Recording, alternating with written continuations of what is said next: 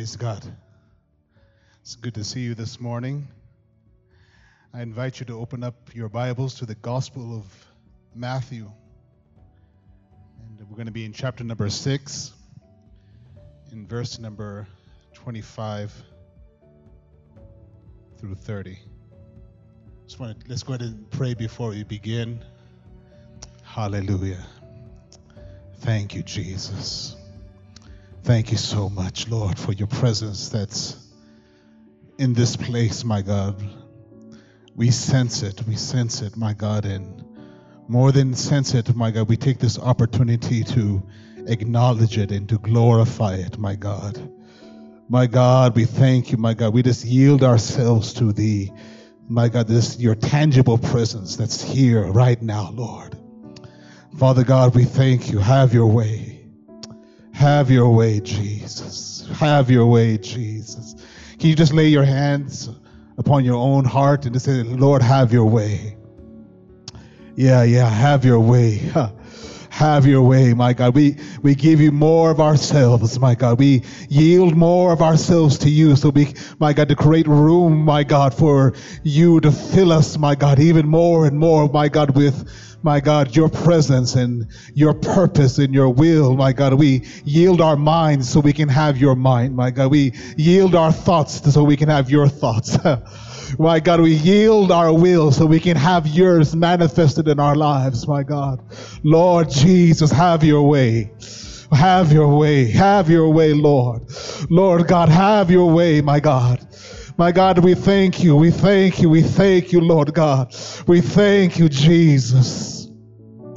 My God, we thank you, Lord. Oh, Lord, we thank you. We thank you. Thank you, Jesus. Thank you, Jesus. Thank you, Jesus. Lord, we thank you. My God, we just pray, my God, in these next few moments, Lord, that you would reveal yourself in a fresh, my God, new way. My God, we don't, my God, help us not to become so over familiar with your presence, my God. My God, that we lose reverence, and we lose hunger, we lose our sense of awe of who you are, my God. My God, we thank you for this. We don't take the access that we have to stand in your presence for granted. Lord, we thank you for this moment. We thank you for this moment. We thank you, my God, for the access that we have through the blood of Jesus, my God, to come into your very presence, oh God, and to hear your very heart. What an awesome privilege. Lord, what an awesome privilege. Father God, I pray right now, as I open up my mouth, though it's my mouth moving, let it be your spirit speaking. Speak, my God, into every heart, into every life, my God. My God, I thank you that even though, my God, I speak to the crowd, Lord God, you speak to every individual heart. You know what they need to hear. You know what they're going through, my God. You know the pain, my God. You know the hunger, my God. You know, my God, with the needs, my God, that are represented in this place. I pray that, Father, you send your word into those places. Father God, we thank you, my God. We commit this moment to you now. Have your way, and be grateful for it in Jesus' name. Amen. Amen. Amen. Matthew chapter number 6, in verse 25. Therefore, I say to you, do not worry about your life, what you will eat or what you will drink, nor about your body, what you will put on. Is not life more than food, and the body more than clothing? Look at the birds of the air, for they neither sow nor reap nor gather in barns, yet your heavenly Father feeds them. Are you not more value than they? Which of you by worrying can add 1 cubit to his stature? So why do you worry about clothing? Consider the lilies of the field, how they grow, they neither toil nor spin. And yet I say to you that even Solomon in all his glory was not arrayed like one of these. Now, if God clothes the grass of the field, which is today and tomorrow thrown into the oven, will he not much more clothe you, O you of little faith? I just want us to revisit just where Jesus began the conversation in verse 25. He said, do not worry about your life, period. Isn't that awesome? Do not worry about your life. Jesus is audacious, right? How can you tell me not to worry? He said, don't worry about your life. And I don't know, I was really trying to search and study to understand the tone in which he said this in, but I have a sense that maybe the way that it's framed, though, I have to have a sense that maybe it's not a suggestion, that maybe it's a command. That he says, do not worry about your life. You know, when we think about the subject of worry, there are certain subjects that maybe sometimes it's really surgically or it's really sometimes precise and tailor-made rather to some of our lives, and sometimes you choose certain subjects where you are at the risk of speaking to some people but maybe not speaking to all people. But I don't have that problem with this sermon. that when we talk about the subject of worry, it is certainly the most relatable subject you can probably choose in Scripture. But at the same time, it is so familiar that we may not tend to think of it as significant, right? Because we're so familiar with it in our lives, we may not tend to think of it as a significant subject. But consider this, if you would, that from the moment when Jesus was baptized in the River Jordan by John to the point that he was crucified, Jesus' earthly ministry lasted approximately 3.5 years. And so you have to know that when Jesus began his ministry, he was really aware that he was on the clock. And even in Scripture, he knows what's coming. He told his disciples, he said, listen, something's coming. I'm going to be handed over. You know, he told them. He knew what was coming. He knew his ministry was on the clock. Therefore, I have to believe that every time Jesus taught, he chose that he chose the subject and the substance of his words really carefully. Because he knew he did not have time to wander into subjects that were not of consequence. And so if Jesus chose to dedicate time to the subject, it should tell us that when it comes to our ability to follow and to walk in his will, in the will of God for our lives, it must be a subject of significance and consequence. Otherwise, Jesus would not have talked about it. As I was preparing this message, I was looking at the window thinking, and I was looking out to our vegetable garden in the back, and I noticed a place where we had planted some seeds somewhat recently, and where I thought I should have sown vegetables. I seen vegetables. I saw a bunch of weeds, and uprooting weeds is important because if you know a little bit about gardening, you know that weeds are greedy plants, meaning they suck so much nutrients out of the soil, but they don't offer any fruit in return. And if you leave them in the garden, they will begin to steal all the nutrients from the seeds that you have there planted. And as I looked at those weeds, I thought to myself, that is what worry is. Worry is the weeds in the garden of our soul. Worry sucks up all of your time, your passion, your energy, your creativity. And for all of the real estate that it consumes in your heart and mind, it does not offer any fruit. Jesus said, who of you by worrying can add a cubit to his stature? He's saying that after worrying will not produce anything. Worry is an unproductive weed in the garden of your time in life. And while it does not add anything to your life, make no mistake that it is making withdrawals. It's stealing your strength, your time from the seeds of God's purpose and promise in your life.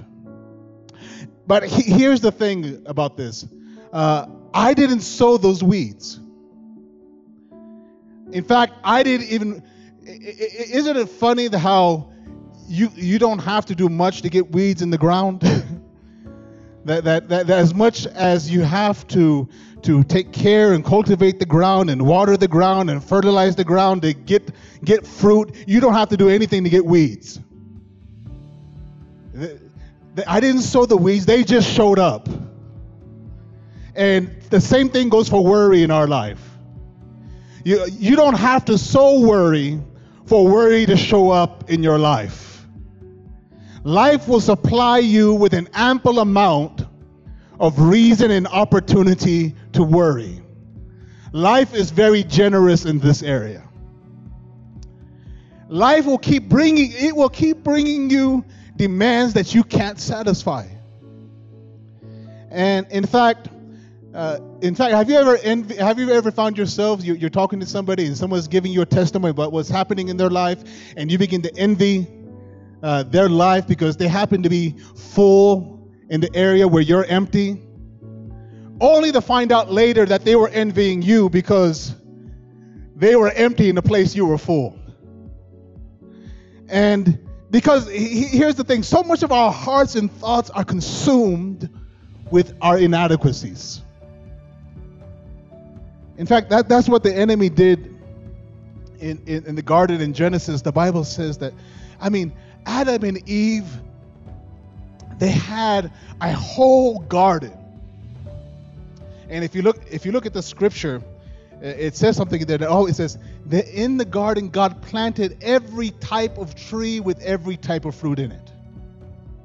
It was lavish. They had a whole garden they could draw life from. But even though you have all of this life around you, all of this garden full of God's blessing in your life, the enemy will take you to that one tree and tell you this is what's missing in your life. If you could only have the fruit from that tree, if you could only reach that fruit, that's the only thing that's keeping your life from being all it could be. That's the only thing that's keeping you from being fulfilled. If you could just reach that one fruit from that one tree, then your life will be complete. Then you can be everything God called you to be. Then you can be like God, and you can. Are you hearing? He will take you to that one area. And he said that's what's keeping you from growing. That's what's holding you back. And then, so you start reaching. But for all of your reaching, it will never be enough. It will never be enough. Just when you think you got one thing, life is going to show you something else that you think you need. Something else. It'll show you something else that you lack. It will never satisfy you. Have you thought it will never? It is a non-ending. It feels like a hole that will never be filled. And they reach for the fruit, the Bible says.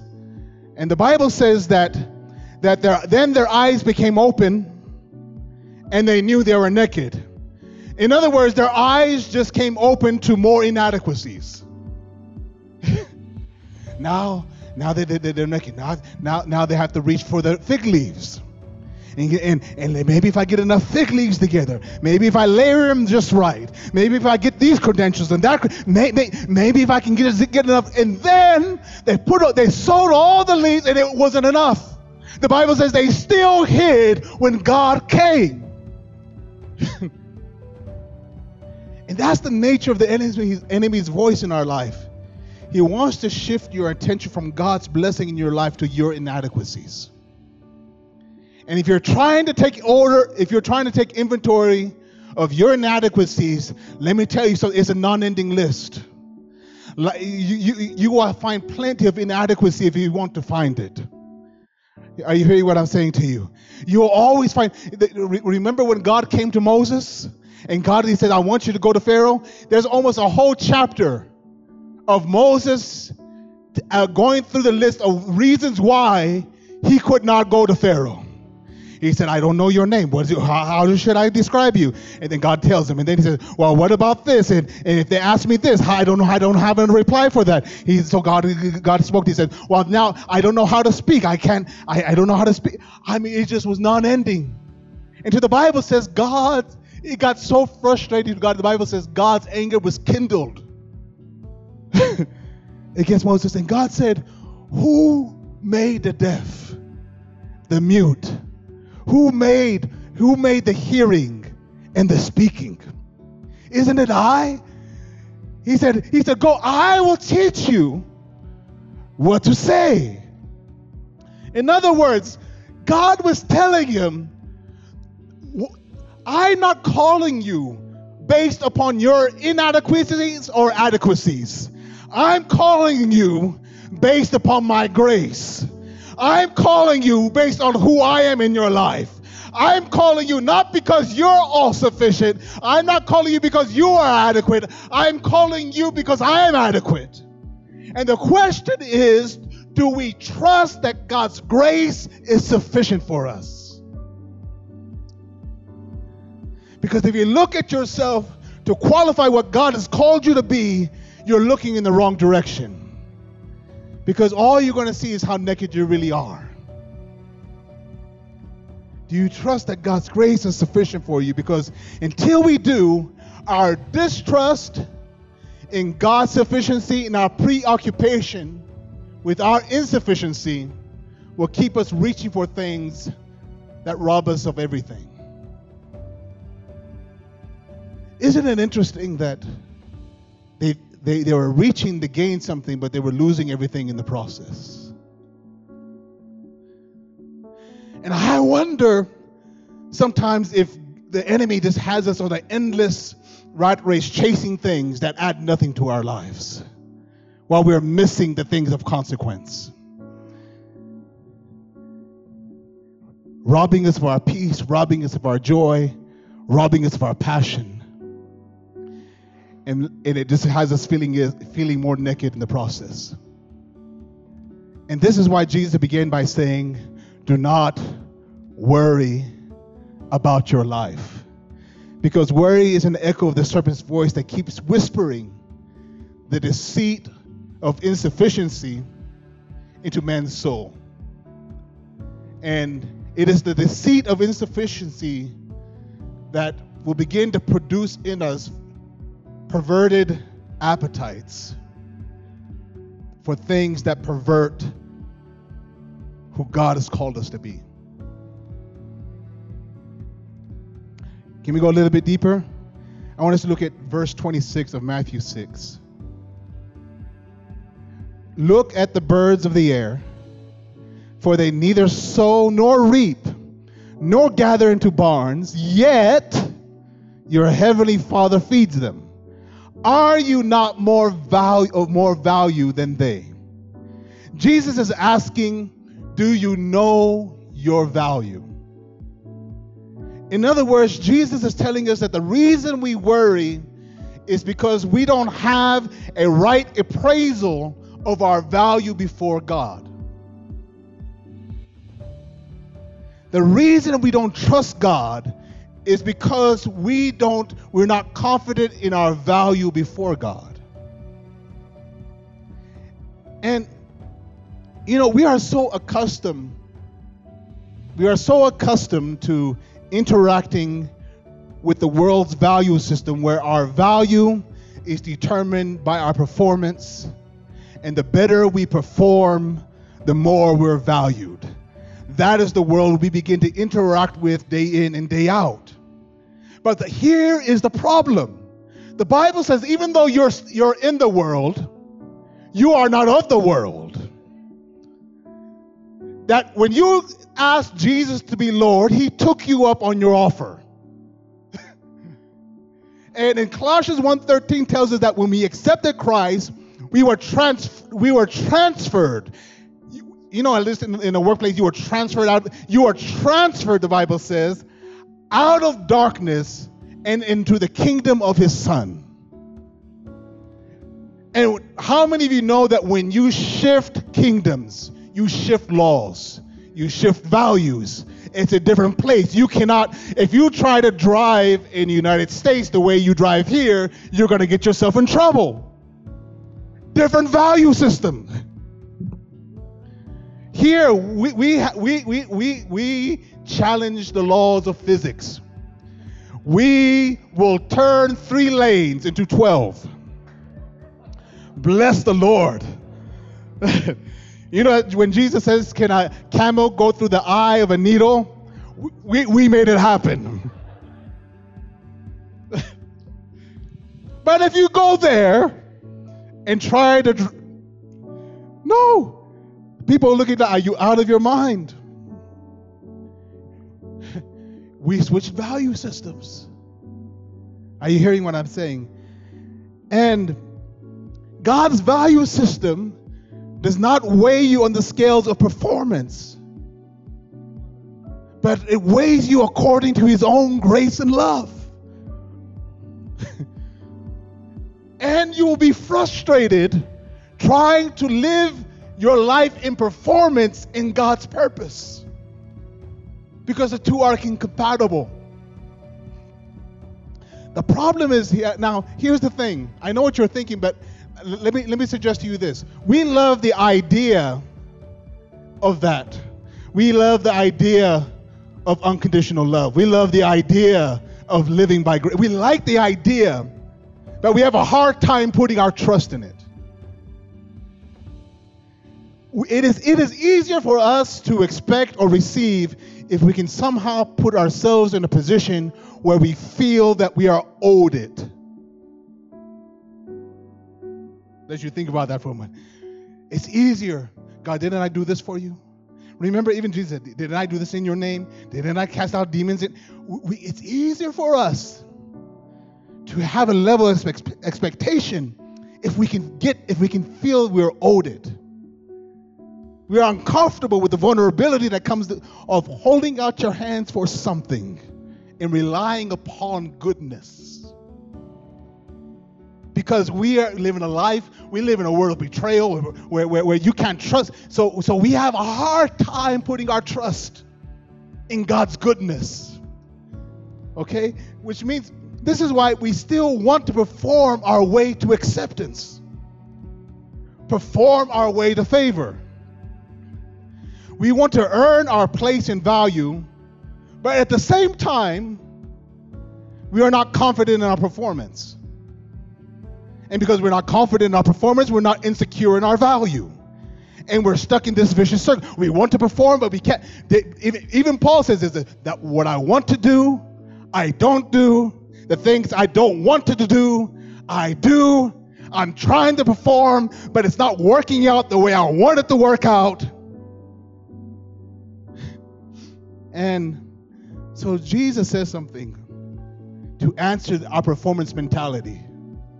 He says, look at the birds of the air. He says, they don't sow, they don't reap, they don't store in barns. Look at the lilies of the field. They don't spin or labor, but your heavenly Father takes care of them.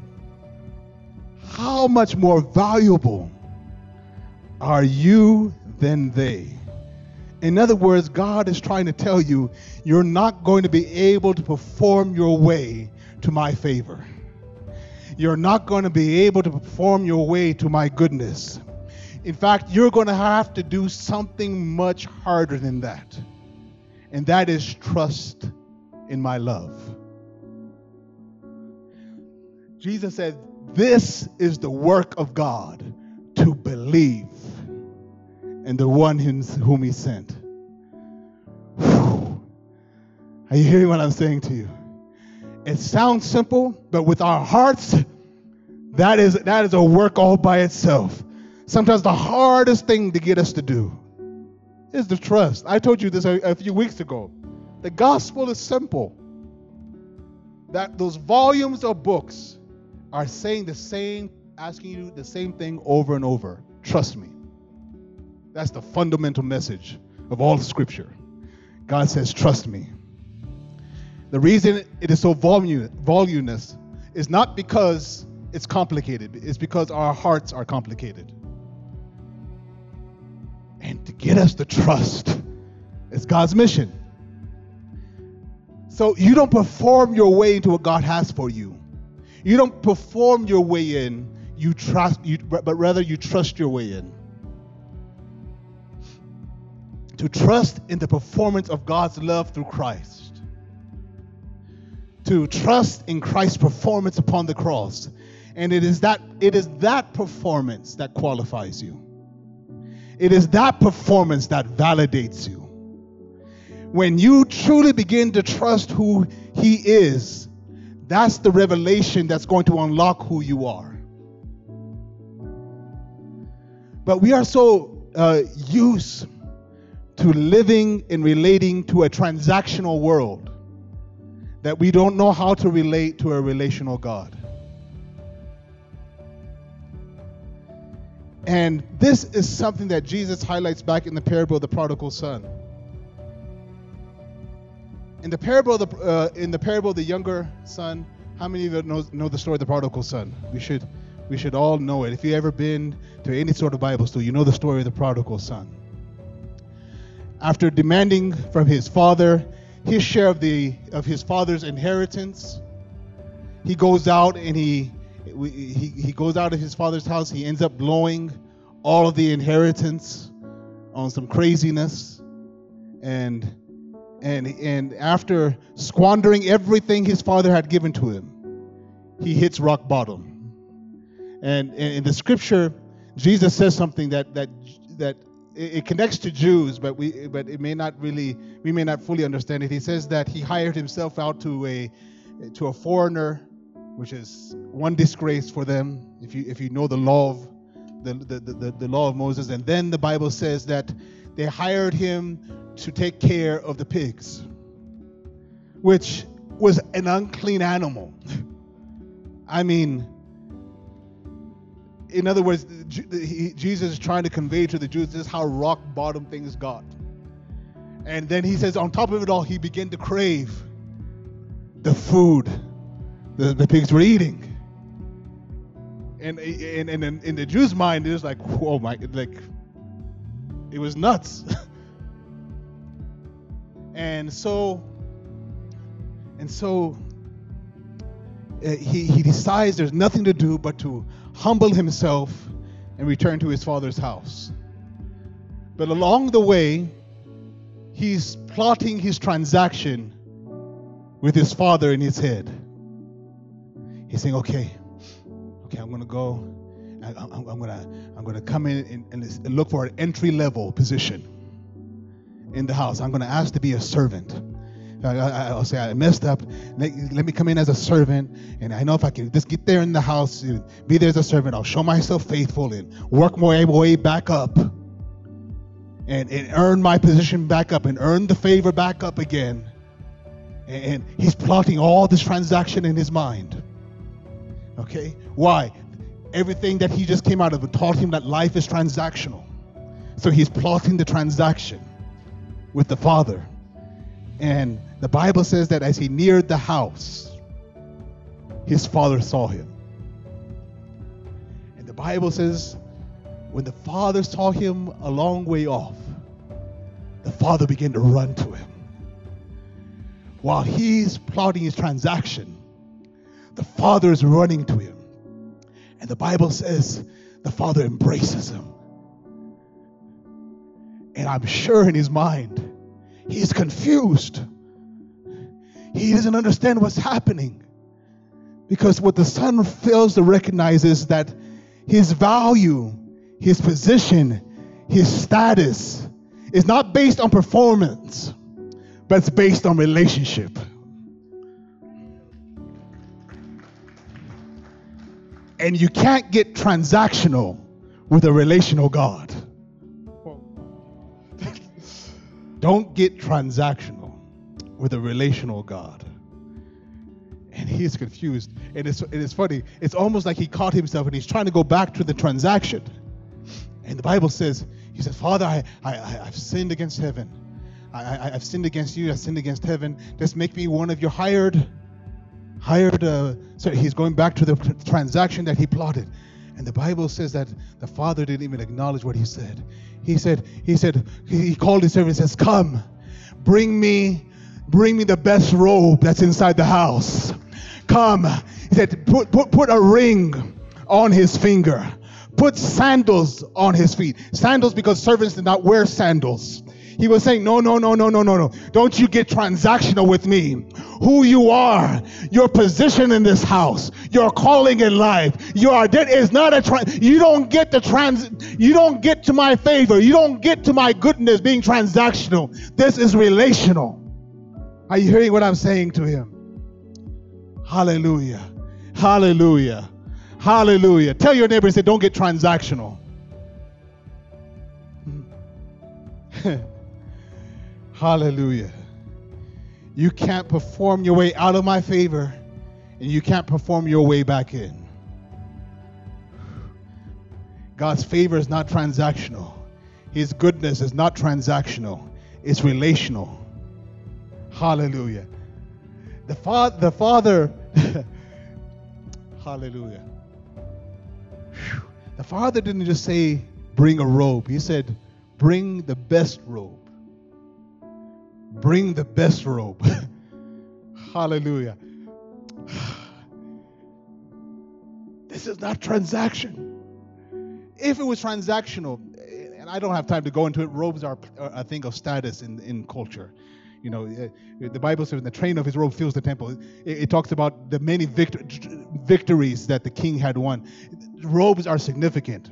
So when he said, bring the best robe, he said, if it was transactional and I was just being graceful, I would start you down here. I'll bring you a robe and you work your way up. You understand? Joseph's robe. The reason his brothers got so jealous, the robe it wasn't just a piece of clothing. He didn't just buy him. It meant something. That's why they wanted to kill him. So when the Father says, bring him the best robe, this is not transactional at all. Are you hearing what I'm saying? If I'm gonna, most of us, we would work the person up. That's not the way God interacts with us. That is not the value system. Are you hearing what I'm saying to you? Whew. He said, bring the best robe. While you're at your worst, I'm going to give my best. That's your God. That's what God did with Christ. Romans 5:8, it says, but he demonstrates his own love for us in this: while we were yet sinners, Christ died for us. Hallelujah. In other words, when we were at our worst, when I was at my worst, God was giving his best. In John 3:16, the Bible says, God so loved the world. We know John 3:16. God so loved the world that he gave his only begotten Son, that whoever believes in him should not perish but have eternal life. We know it. But when God gave Christ, God wasn't just showing his love. He was showing how much he loved. God so loved. He so loved. In other words, he says, this is the extent of my love for you. This is the extent of how much you are valued to me. He so loved that he gave his only begotten Son. In other words, when God was trying to find an object that could embody and exemplify and tell of our value before him. And he was trying to search for something that would capture how valuable you are. He looked in heaven. He looked at the gold and he said, that's good, but that doesn't do it. Look at the silver and he says, no, that doesn't do it either. Looked at all the treasures, the pearls, and everything. Said, no, that doesn't do it. Looked at the angels, close, but doesn't do it. Then he looked at his son, and he said, God so loved. He said, I found what I'm looking for. I found the thing that will express how valuable. Does that sink in for you? That God said, you understand that God is the one who made this whole thing up. He could have established whatever value he wanted to establish for your salvation. He could have said, bring 2 chickens, 2 doves, and a goat, and that's it. Okay? But he's the one who set the value. It wasn't just to save us from our sins. That's what Christ did, but that's not necessarily why. He said the why is to show him how much he so loved. Think about it. He said he so loved. The reason why the Son came is he so loved the world. Didn't send a goat. Didn't send a sparrow. He so loved. He said, this is how much I love you. And so the Bible says it's not with perishable things, such as silver or gold, that we will redeem from the empty way of life handed down to us by our forefathers, but by the precious blood of Jesus, incorruptible and imperishable. He said this, I'm trying to show you how much you're worth. I'm trying to show you how valuable you are to me. Are you not more value than they? If you only understood your value, you would not worry about your life. If you really understood the weight that I sent my Son to ransom you back. Hallelujah. Can we just give God 60 seconds and begin to thank him, begin to bless him? He's so loved. He's so loved. He's so loved. God. Hallelujah.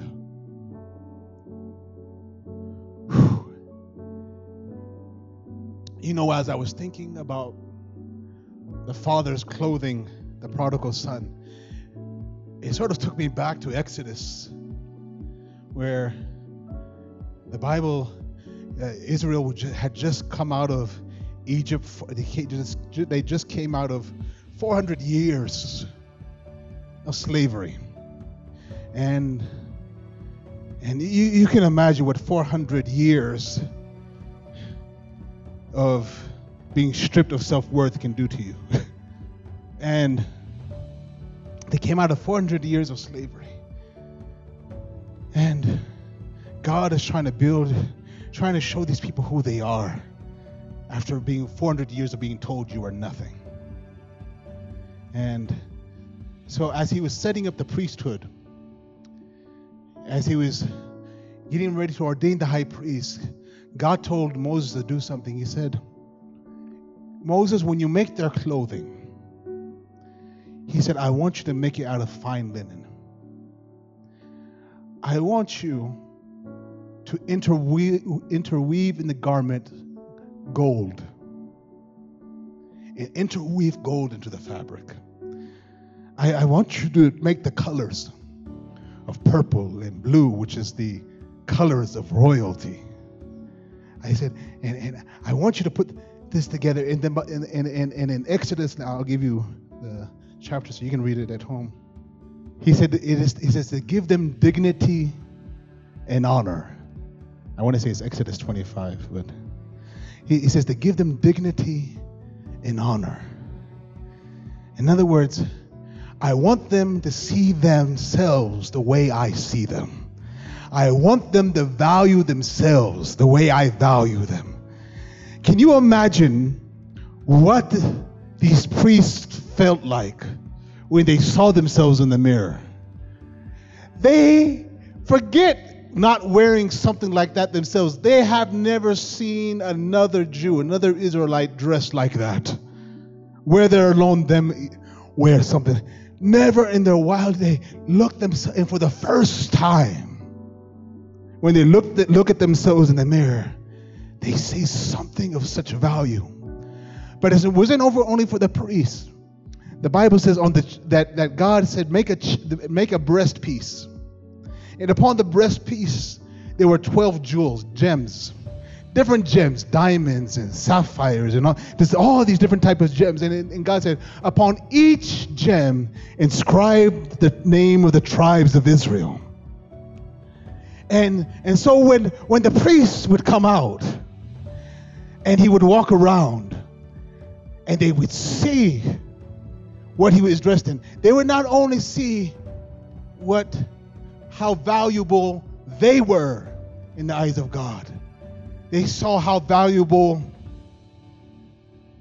they were personally, because they would look at the breastpiece, and on the breastpiece they would see their name written on it. And it was God saying, this is how valuable you are to me.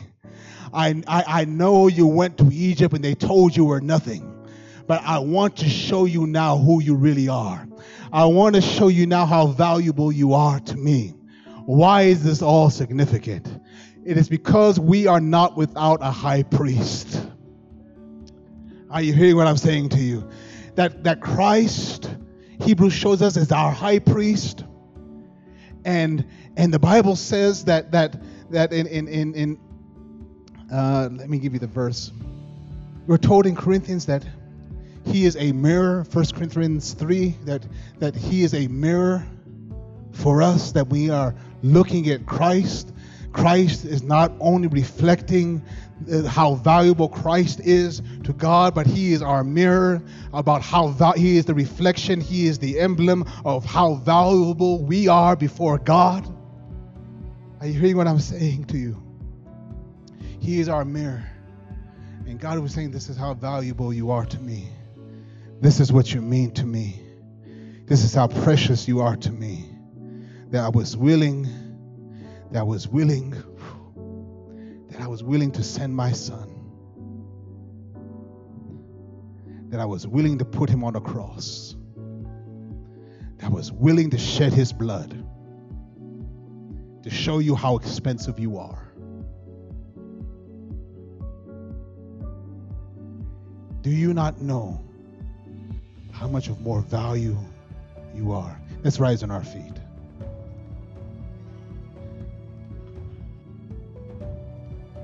Hallelujah. I want to stop here, but I just want to read this. I'm not going to even preach it. I think it's a passage that preaches itself a bit. 1 Peter 2, verses 6 through 9. It says, for in Scripture it says, see. Everybody say, see. Look in the mirror.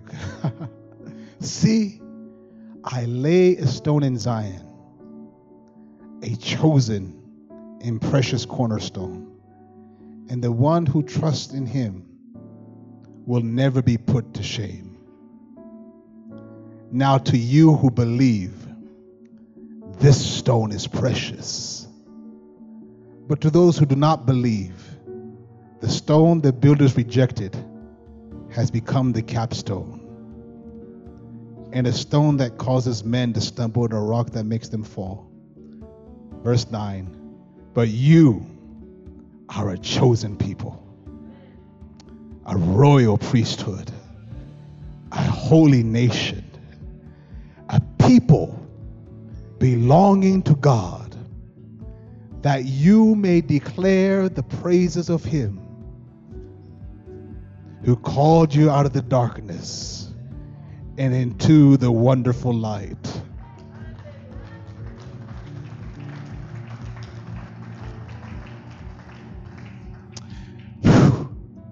I'm really trying not to preach this, but I want to just give you a nugget because I just can't leave it alone. Because it says earlier in verse 4, it says, as you come to him, the living stone, rejected by men, but chosen by God and precious to him. You also, like living stones, are being built into a spiritual house to be a holy priesthood, offering spiritual sacrifices acceptable to God through Jesus Christ. Hey, this is just a reminder. Have you subscribed to our Telegram channel? Not only will you find important announcements, but also access to our daily devotionals, family devotionals, and much, much more. We also want to take this moment to thank you for your generosity and faithfulness throughout the years. Not only is your giving a fragrant and acceptable offering before God, but Paul in 2 Corinthians 9:12 describes it as an expression of ministry.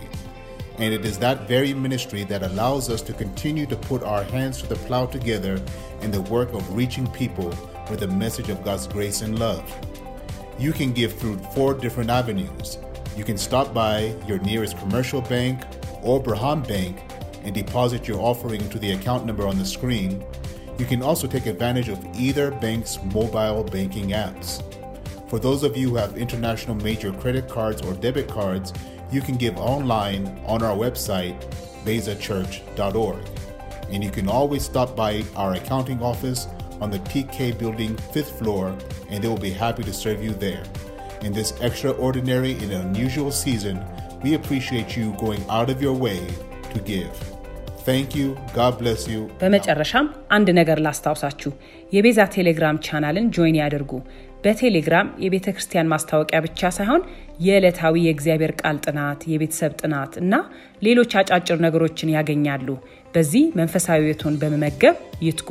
በመጨረሻ ለእግዚአብሔር በታማኝነት እንደ ቃሉ አስራትና መባችሁን የፍቅር ስጦታችሁን ስለምትሰጡ እግዚአብሔር ይባርካችሁ። ለእግዚአብሔር የምትሰጡት ስጦታችሁ በእግዚአብሔር ዘንድ እንደ መልካም መዓዛ እንደሆነ ቃሉ ያስተምረናል። ይህ ብቻ ሳይሆን ሁለተኛ ቆሮንቶስ ምዕራፍ 9 ቁጥር 12 ላይ እንደሚያስተምረን ለእግዚአብሔር የምናቀርበው አገልግሎታችንም ጭምር ነው። ይህው አገልግሎታችሁ በእግዚአብሔር የአገልግሎት እርሻ ላይ አብልጠን እንድንዘረጋ ሰዎችንም በእግዚአብሔር የጸጋ ቃል እንድንደርስ የሚያደርገን አብረን የምንጠመድበት የአገልግሎት እድል ነው። ስትሰጡ በአራት መንገድ መስጠት ትችላላችሁ። አንደኛ በቅርባችሁ ወደሚገኝ የኢትዮጵያ ንግድ ባንክ ወይም ብርሃን ባንክ በመሄድ፣ ሁለተኛ በተለይም በዚህ እንግዳ ጊዜ በስልካችሁ በሚገኝ ሞባይል ባንኪንግ አፕ እንድትጠቀሙ አብልጠን እንመክራለን። ከኢትዮጵያ ውጪ ላላችሁ ወገኖቻችን ደግሞ በሜጀር ክሬዲት ካርድ ወይም ዴቢት ካርድ በመጠቀም bezachurch.org ድረገጽ ላይ በመሄድ መስጠት ትችላላችሁ። በመጨረሻም በቲኬ ኢንተርናሽናል ህንጻ 5ኛ ፎቅ ላይ በሚገኘው የቤዛ ሂሳብ ክፍል በመሄድ ልትሰጡ ትችላላችሁ። በዚህ ባልተለመደ እንግዳ በሚመስል ጊዜ ሁሉን አልፋችሁ ለእግዚአብሔር ሥራ ከሌላው ጊዜ አብልጣችሁ ስለተዘረጋችሁ እግዚአብሔር ይባርካችሁ። እንወዳችኋለን። እግዚአብሔር ይጠብቃችሁ፣ ፊቱንም ያብራላችሁ።